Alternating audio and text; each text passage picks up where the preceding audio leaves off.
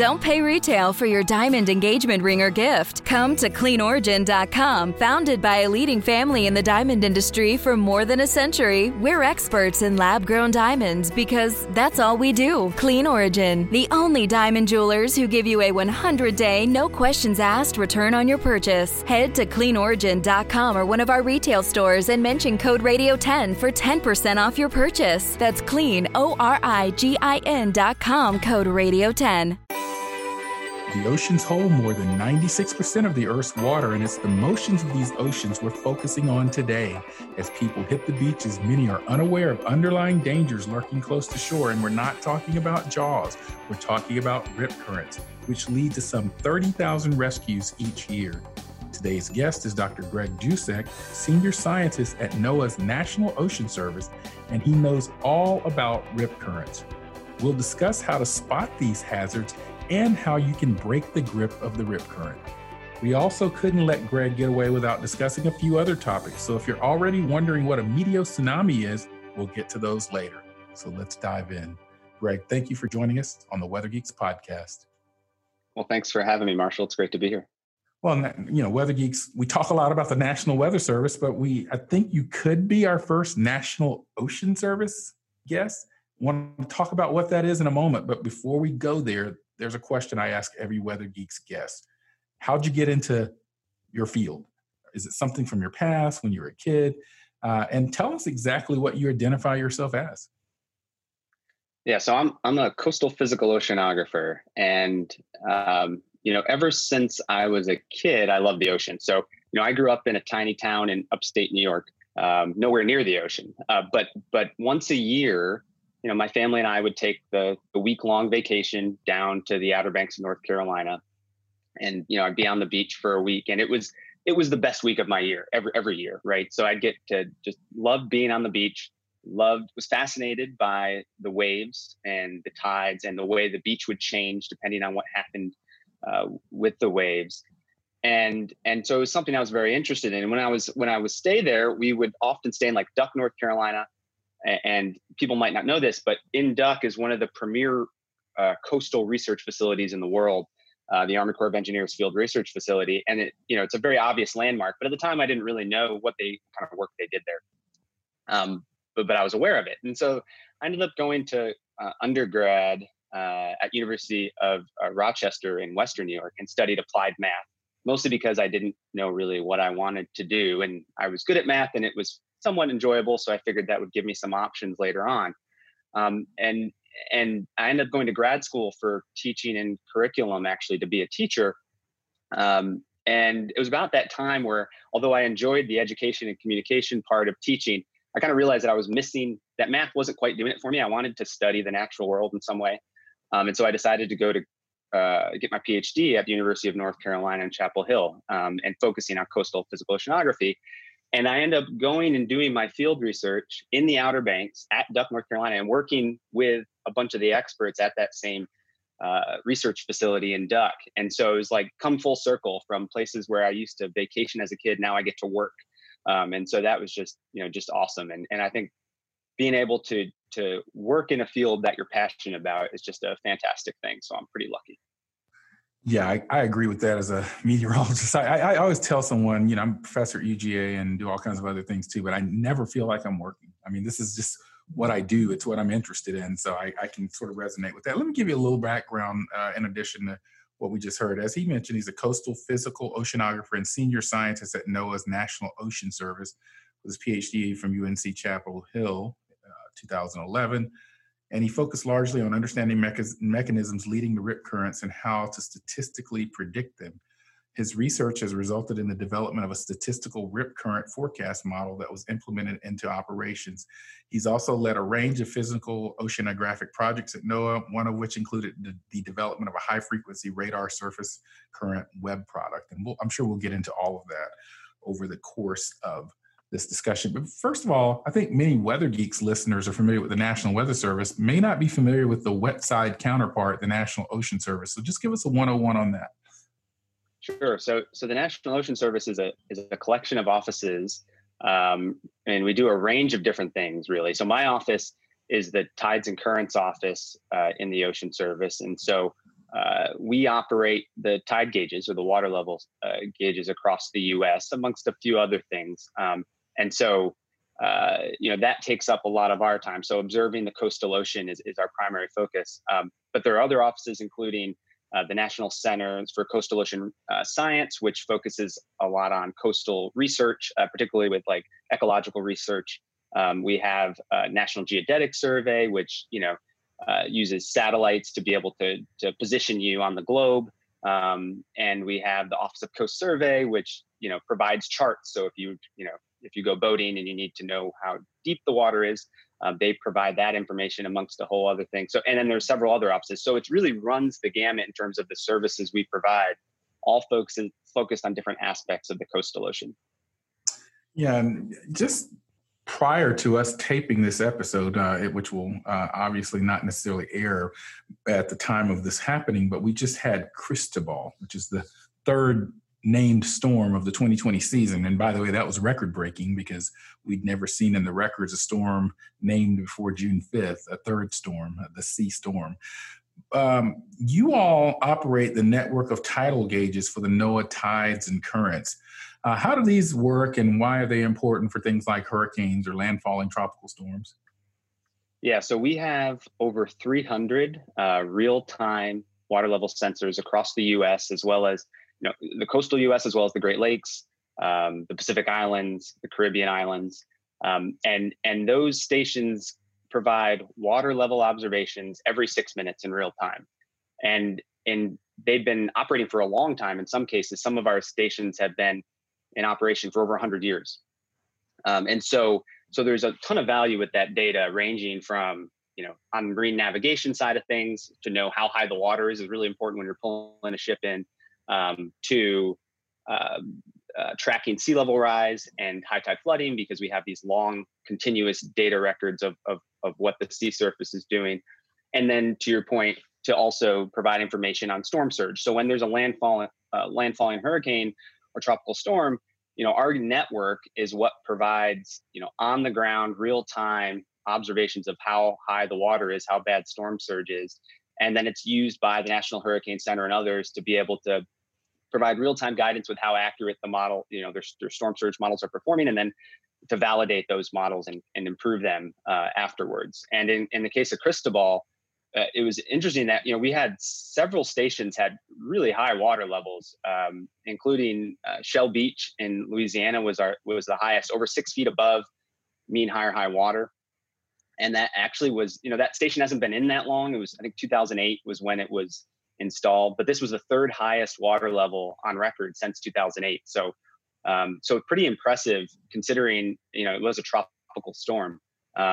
But I think it's important, it goes to show you that it's not just about the category of storm in terms of storm surge. Yeah, I'm so glad you said that, because I preach all of the time about focusing on impacts of storms and not getting too wrapped up on the category of these storms as they move inland. Even some of my own research over the years as a scientist at NASA and now at University of Georgia has shown that it's little piddly, quote unquote, tropical storms like that contribute the most to the rainfall budget in coastal regions, more so than the big Cat 4, Cat 5 storms. So they have their own issues to Cat 4 or 5 storms, but definitely have to focus on impact.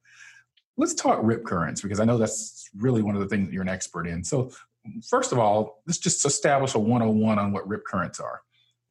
Okay. So rips are relatively narrow, shoreward directed jets of water that originate in the surf zone, where the surf zone is basically where waves are breaking along the coastline. Rip currents, in terms of, kind of physical characteristics, they range in the, 10 meters to maybe 100 meters wide, extend offshore about 100 meters or more, so length of a football field, and they can reach speeds of 2 meters per second, which is about 5 miles per hour. And this audience might appreciate that speed, but I think when I'm talking to the public, I think people think that sounds slow, 5 miles per hour, and I have to remind them, Michael Phelps was a pretty good swimmer. When he set his world record in the 100-meter butterfly, he averaged 5 miles per hour. So unless you're an Olympic swimmer, these can definitely cause you problems. Yeah, absolutely. And I know you've actually come to the Weather Channel and given seminars on rip currents. People are starting to make their way back to beaches. And I'll admit, when I go to the beach, I'm not a very strong swimmer. I can swim, and I have young kids. Well, not so young anymore. And I used to always be paranoid about rip currents. I would be very limited in how far I would let them go out because I didn't know much about them, and I knew they existed, and I knew they were dangerous. Even I think a colleague, Bill LaPinta, fellow colleague, I knew Bill for many years at NASA when we were both at NASA, and I think he was in a leadership position at NOAA. I think he was lost to I never heard if it was confirmed that it was a rip current, but that was certainly what some of the early media was saying. It was suspected to be a rip, and that was a pretty dramatic and just saddening moment for a bunch of us at NOAA. And I didn't work closely with Bill, but I knew him. And our group that works on rips, it's a combination of both at the Ocean Service and Weather Service. And when that happened, it's kind of like just a gut punch, because you're like, this is something we're passionate about. We spend a lot of time about, and then I think it shows you that anyone can drown in a rip, and that, don't think that just because you're a good swimmer that it can't happen to you. Okay, it's time to commit. 2024 is the year for prioritizing yourself. Begin your new smile journey with Byte, and you could start seeing results in just 2 to 3 weeks. Just order your at-home impression kit today for only $14.95 at Byte.com. Byte Clear aligners are doctor-directed and delivered to your door. Treatment costs thousands less than braces. Plus, they offer financing options, accept eligible insurance, and you can pay with your HSA FSA. Get 80% off your impression kit when you use code WONDERY at Byte.com. That's BYTE.com. Start your confidence journey today with Byte.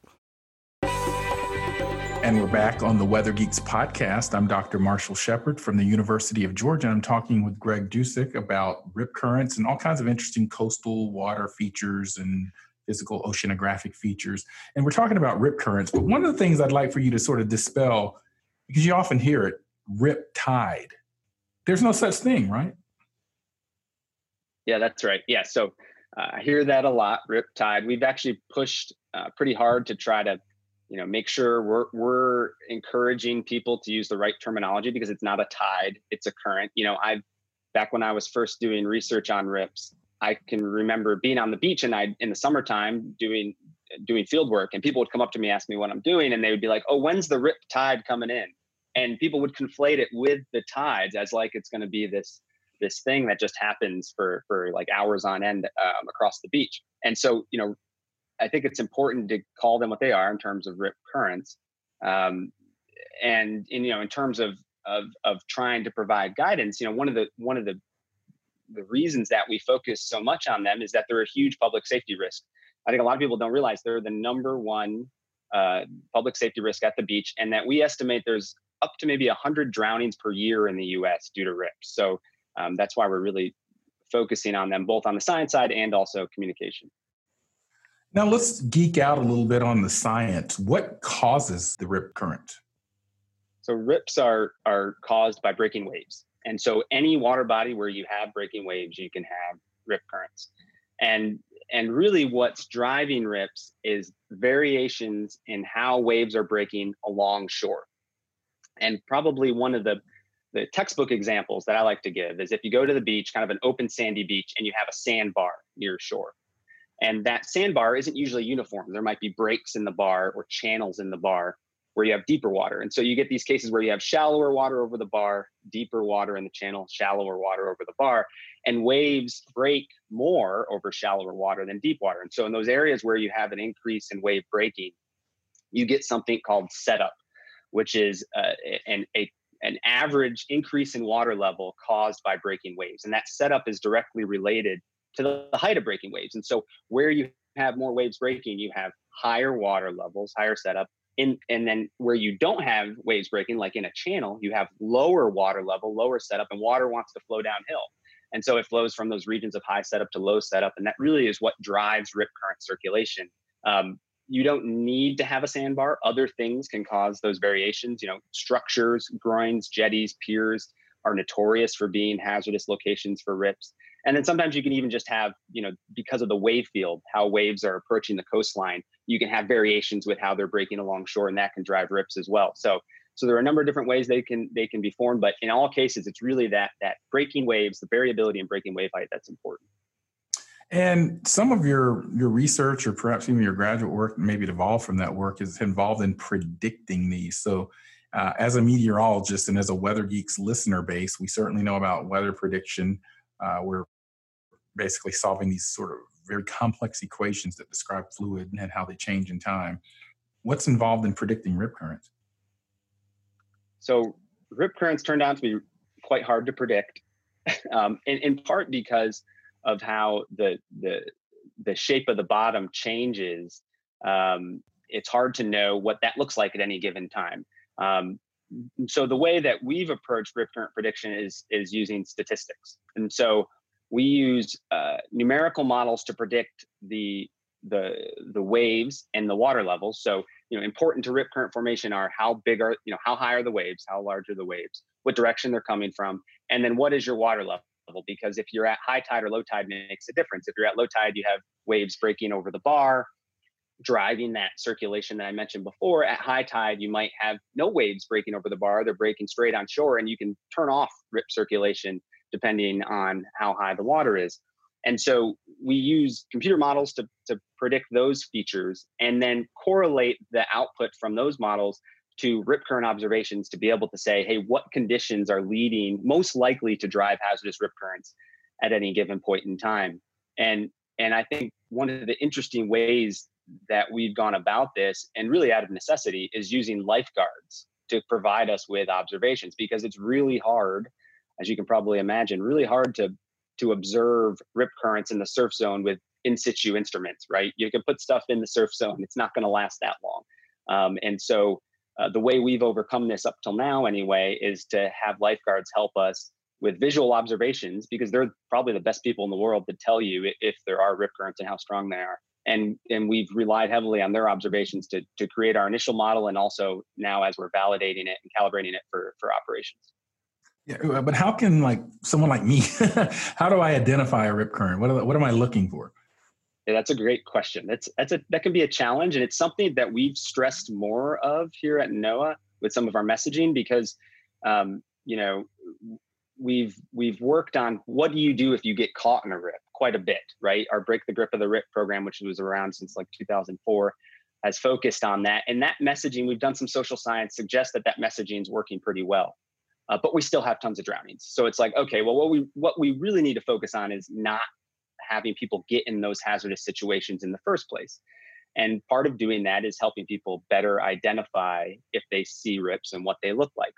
And so, the best way to do that, I always tell people, you need to get away from the water's edge. You need to be up at a high location, ideally, like if you get up on a sand dune, the kind of the walk over the sand dune, or up on a boardwalk, or kind of just take your distance, much easier to identify.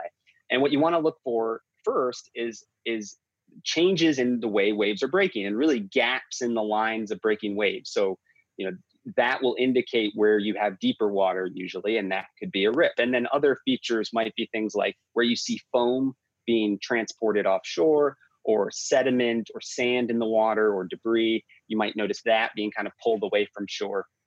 And those are kind of classical ways to potentially ID rip currents. And speaking of the break the grip of the rip that you mentioned, let's say, and unfortunately this does happen, someone is caught in one. What do you recommend or teach in terms of breaking the grip? Well, the first thing we say is to stay calm. And, because what happens, I think, in most cases, is that people start to panic because it's a disconcerting thing, right? You're feeling yourself pulled away from shore and you don't know what to do, maybe, or even if you know what to do. We have lots of examples where people know what they're supposed to do and they still start panicking. And so the first thing we say is, stay calm. And if there's someone on shore, you can wave, call for help, and just float, because rip currents won't pull you under the water. A lot of people, that's a misconception. People think I'm going to get sucked underwater, and really it's just going to pull you away from shore. So the first thing you want to do is stay calm and float. If you are a good swimmer, then we say swim parallel to the shore, or swim, along the beach until you're out of the rip current, and then swim back to shore at an angle, so that you're not going back into the current. And if you can't do that, the best thing to do is just float. In some cases, and this is some more recent scientific research shows that some amount of rips actually tend to recirculate. So there's a chance if you just float, it might bring you back to shore. And so if you aren't a good swimmer, float. Maybe you get back to shore that way, or if there's someone on the beach, that gives them time to come rescue you or call 911 or something like that. That's not just the sound of that first sip of Morning Joe. It's the sound of someone shopping for a car on Carvana from the comfort of home. That's a good blend. It's time to take it easy, like answering some easy questions to get pre-qualified for a car in minutes. Talk about starting the morning right. Just like customizing your terms so your car fits your budget. Visit Carvana.com or download the app to experience car shopping the way it should be. Convenient, comfortable. And we are back on the Weather Geeks podcast, and I'm talking with Greg Dusek from NOAA's National Ocean Service, and we're talking all about rip currents and other things that happen. I want to shift gears now and talk about tidal flooding and sea level rise. Again, this is Weather Geeks, so we like to do a little 101 from time to time. So talk about how the moon affects tides. I think people are aware of that, but let's kind of geek out on that for a second. Sure. So the tides are primarily driven by the position of the sun and the moon relative to Earth, right? And tides tend to be the highest when you have alignment between those three things. So full and new moons, I think a lot of people might know that during full and new moons, you tend to have your highest tides, which we call spring tides. And those happen about every couple weeks. On top of that, the moon changes over the course of the month. The moon changes in its position relative to Earth. Not a lot, but enough to make a difference on how strong its gravitational pull affects the tides. And when it's closest to Earth is called the perigee. And so, 7-8 times a year, you have times where the perigee and the full and new moon align. And so you get that alignment between the Earth, Sun, Moon system, and the moon is closer to Earth. And you really enhance your tides even further. We call them perigee and spring tides. And those times are the times where we're really concerned potentially about tidal flooding, because you're getting up close to where, even without weather contribution, waves, anything else, because of sea level rise, we're getting close to that point where you're going to start flooding city streets and low-lying infrastructure. I want to ask you about the term nuisance flooding, because I hear it a lot now, and you just mentioned tidal flooding. But before I do that, I wanted to circle back to one question I wanted to ask you about rip currents.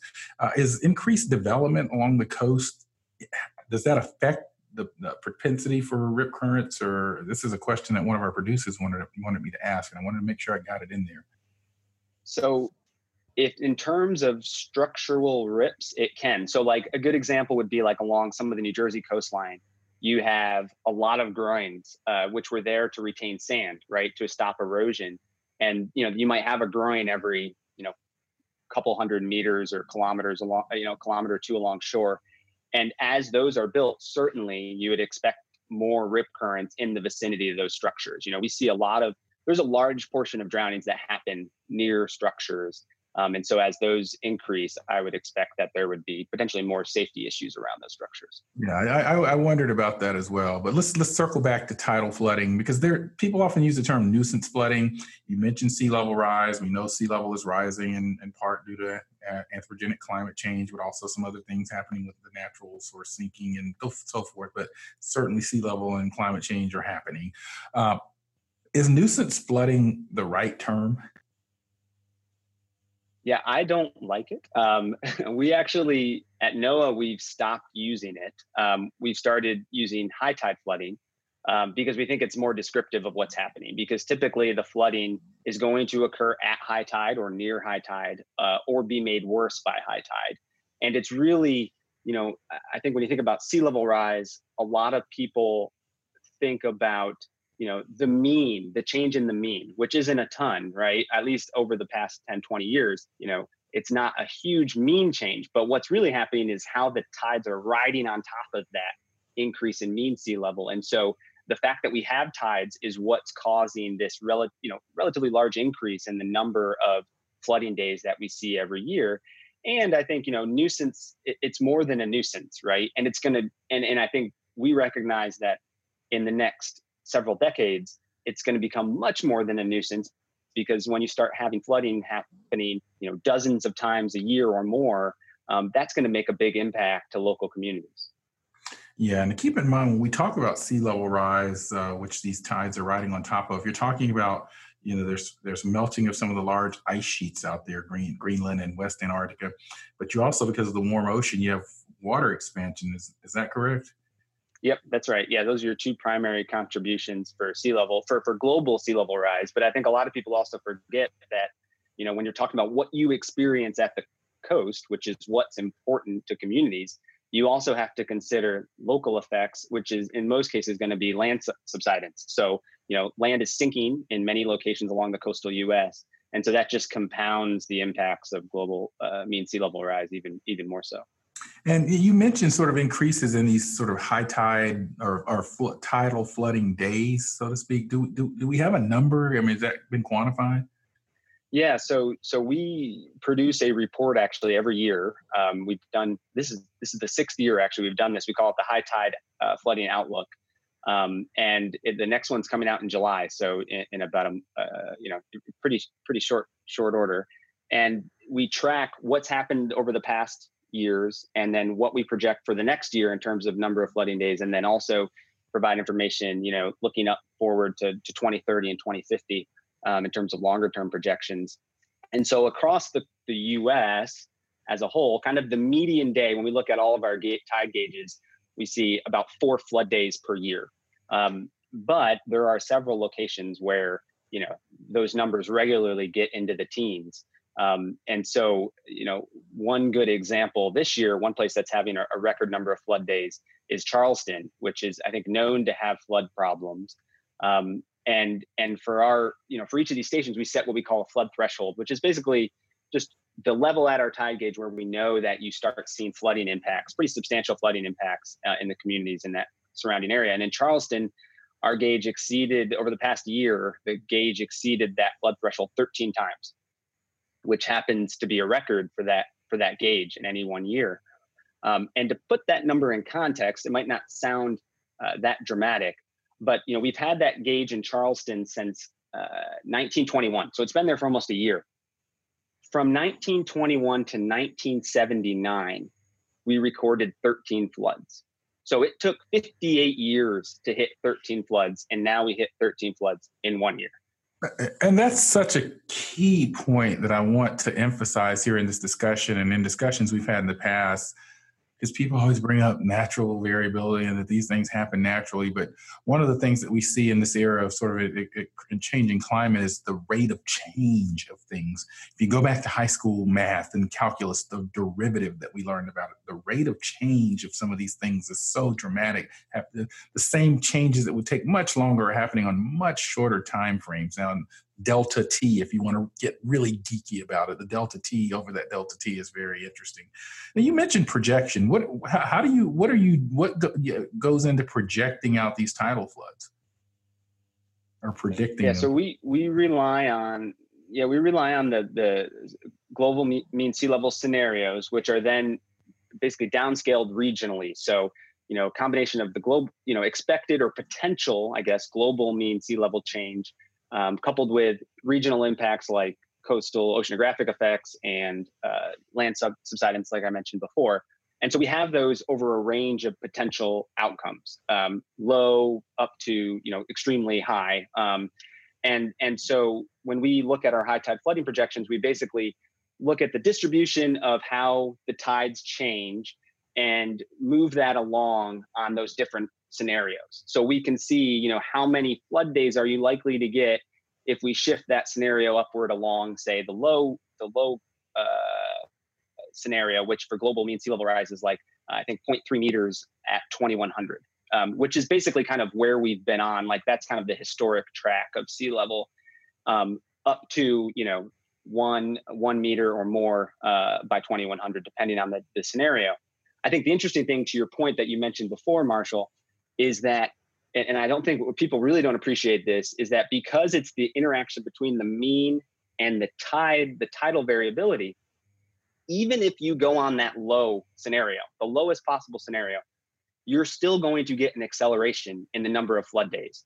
because more of your tide curve basically is getting up past that threshold that you need to reach to start seeing floods. And so, we're in for, in the next 20, 30 years, a much greater number of impacts, even if, worst case scenarios in terms of sea level rise don't happen. And so important because we know that many of our naval installations around Norfolk and San Diego and Jacksonville are places that are experiencing these types of events. Down in Miami, and you've got some real issues with saltwater intrusion and all kinds of things that are the so whats that you might want to ask from a policy or a public standpoint with these events. The last thing I want to talk about is something that I actually became familiar with a couple of years ago. I think it was in Southwest Florida, I saw an occurrence of a meteo tsunami. And so I wrote something in Forbes about it. Now, as meteorologists, I get questions from the public about tsunamis all of the time. And I know what they are and I can actually answer the questions, but actual tsunamis aren't meteorological phenomena. They're more geological or oceanographic, but meteorologists still get asked about them. But there is something called a meteo tsunami. What is that? Yeah, that's right. It's what it sounds like, I guess, a meteorologically driven tsunami wave. And the big thing here is that the similarities are in the wave itself. So it's a long wave, meaning that the speed is dictated by the depth of the water. And so they have similar characteristics in terms of the periodicity. So a meteo tsunami isn't like the wave that you see at the beach, not like, a breaking wave that you might surf on. It lasts anywhere from a few minutes to a few hours. And so it's a relatively slow rise and fall of water compared to, your classical ocean wind-driven wave. And then they're meteorologically driven, and they're driven predominantly by kind of pressure changes in air pressure over, moving like a derecho system, where you might have a dramatic change in air pressure moving very quickly along the coast, and that departs energy into the ocean. And if you have the right speeds, if your moving pressure system is at the speed that the wave wants to travel at because of the depth of the water, you have resonance. You just keep feeding energy into the water. And then once that it kind of releases, right, it can travel away from the initial disturbance. You can end up with a wave on the order of tens of centimeters.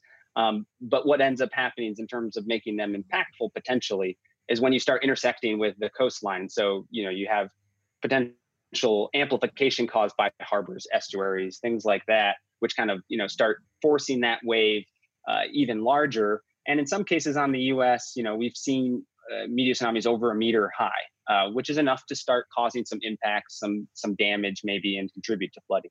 Are they more common in certain places in the US than others?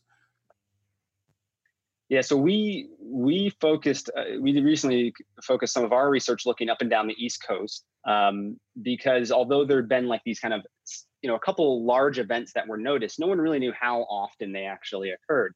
And so we looked at another useful case for our tide gauge network. We were able to look at all of our gauges over the past 20 years or so and see how frequently these events were occurring. And in terms of locations, what we found is like in the up and down the East Coast, they happen, but in the Carolinas, especially mid-Atlantic, and they would occur, on the neighborhood of about 25 each year, which I think when we first saw that, we were like, wait, that can't be right. But when we dig into the numbers a little more, you find out, the vast majority of those are very small. And so they don't necessarily have a huge impact. Maybe one a year or so is at greater than 2 feet, which is about where you might start seeing impact. So like impactful meteo tsunamis on the East Coast are pretty rare. The other place in the US where they're very common, even more so, is the Great Lakes, because of just the way the pressure, the way weather systems align with the lakes, and the depth of the lakes tends to be very favorable for meteo tsunami occurrence. And I know there's been some historic cases on like Michigan where there were numerous lives lost with really large waves. And so it's something that NOAA, again, with colleagues from the Weather Service, from OAR, that we've been trying to get a better handle on to see if we can provide some guidance when especially hazardous events are going to occur. Yeah, and I know you did publish this work in 2019, probably one of the most comprehensive climatological studies of meteo tsunami. So definitely check that out if you want more information. As we draw to a close here, any other sort of areas of research you're dabbling in or moving into that we have not talked about?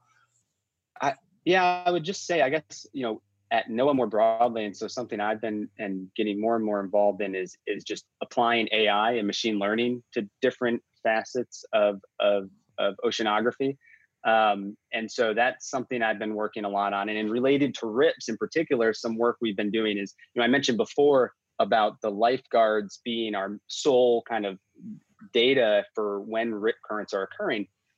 And what we're working on now is using cameras. So using webcams to identify rips. So basically we can take video of the coastal ocean and train an AI model to tell you if it sees a rip current or not in that video. And so we have some work coming out that's hopefully be published pretty soon. That's validating that as an approach, and we're hoping to start being able to use that at NOAA to really complement and provide data in addition to what we're getting from lifeguards. And it's going to be a huge help with, especially locations where we don't have lifeguards, like the Great Lakes, because the Great Lakes do not have a lot of lifeguards, but they have rips. So that's been super interesting to get into. Yeah, I agree, and I think AI and machine learning is going to be huge in everything we do, particularly on the atmospheric side of the house too, in terms of prediction and forecasting. Mark, where can people find you on social media, or things that you actually some of your programs? Are there websites, social media you want to point us to? And I just called you Mark. Sorry, Greg. Mark's our Geek of the Week. Sure. Yeah. So I'm on Twitter, Dr. Greg Dusek. And so, follow me. I try to stay pretty active, especially during rip current season. And then in terms of our data, any tech reports coming out of my office, you can go to our website, tidesandcurrents.noaa.gov, which is a great resource, again, for any of your water level needs. I'm sure a lot of people are familiar with that. And now I can talk about Mark, because it's the time in the podcast where we talk about our Geek of the Week, where we like to highlight a scientist superstar, a great geologist, or a weather weenie at the end of every podcast. This episode's Geek of the Week is meteorologist Mark Fox, who's the meteorologist in charge of the Amarillo, Texas National Weather Service. Mark's meteorological experience has spanned the public and private sectors, as well as broadcast media. And with his love of thunderstorms, it's no surprise he found himself in Texas. Prior to his move to the Amarillo office, he served as the warning coordination meteorologist for the Dallas-Fort Worth office, where he covered multiple tornado events, including the December 26, 2015 tornado outbreak, which had 12 tornadoes in North Texas. Be sure to check out Mark on Twitter at FTWMET. Congrats, Mark. And if you think someone is deserving of our Geek of the Week, be sure to find out more at our social media sites. Greg, thank you so much for joining us on the Weather Geeks podcast. Thanks, Marshall. It was a lot of fun. Thanks for having me. I'm Dr. Marshall Shepard from the University of Georgia, and we will see you next time on Weather Geeks.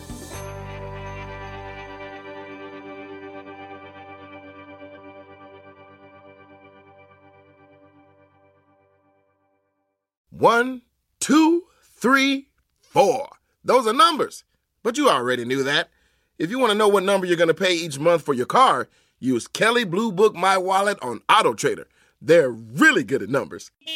AutoTrader.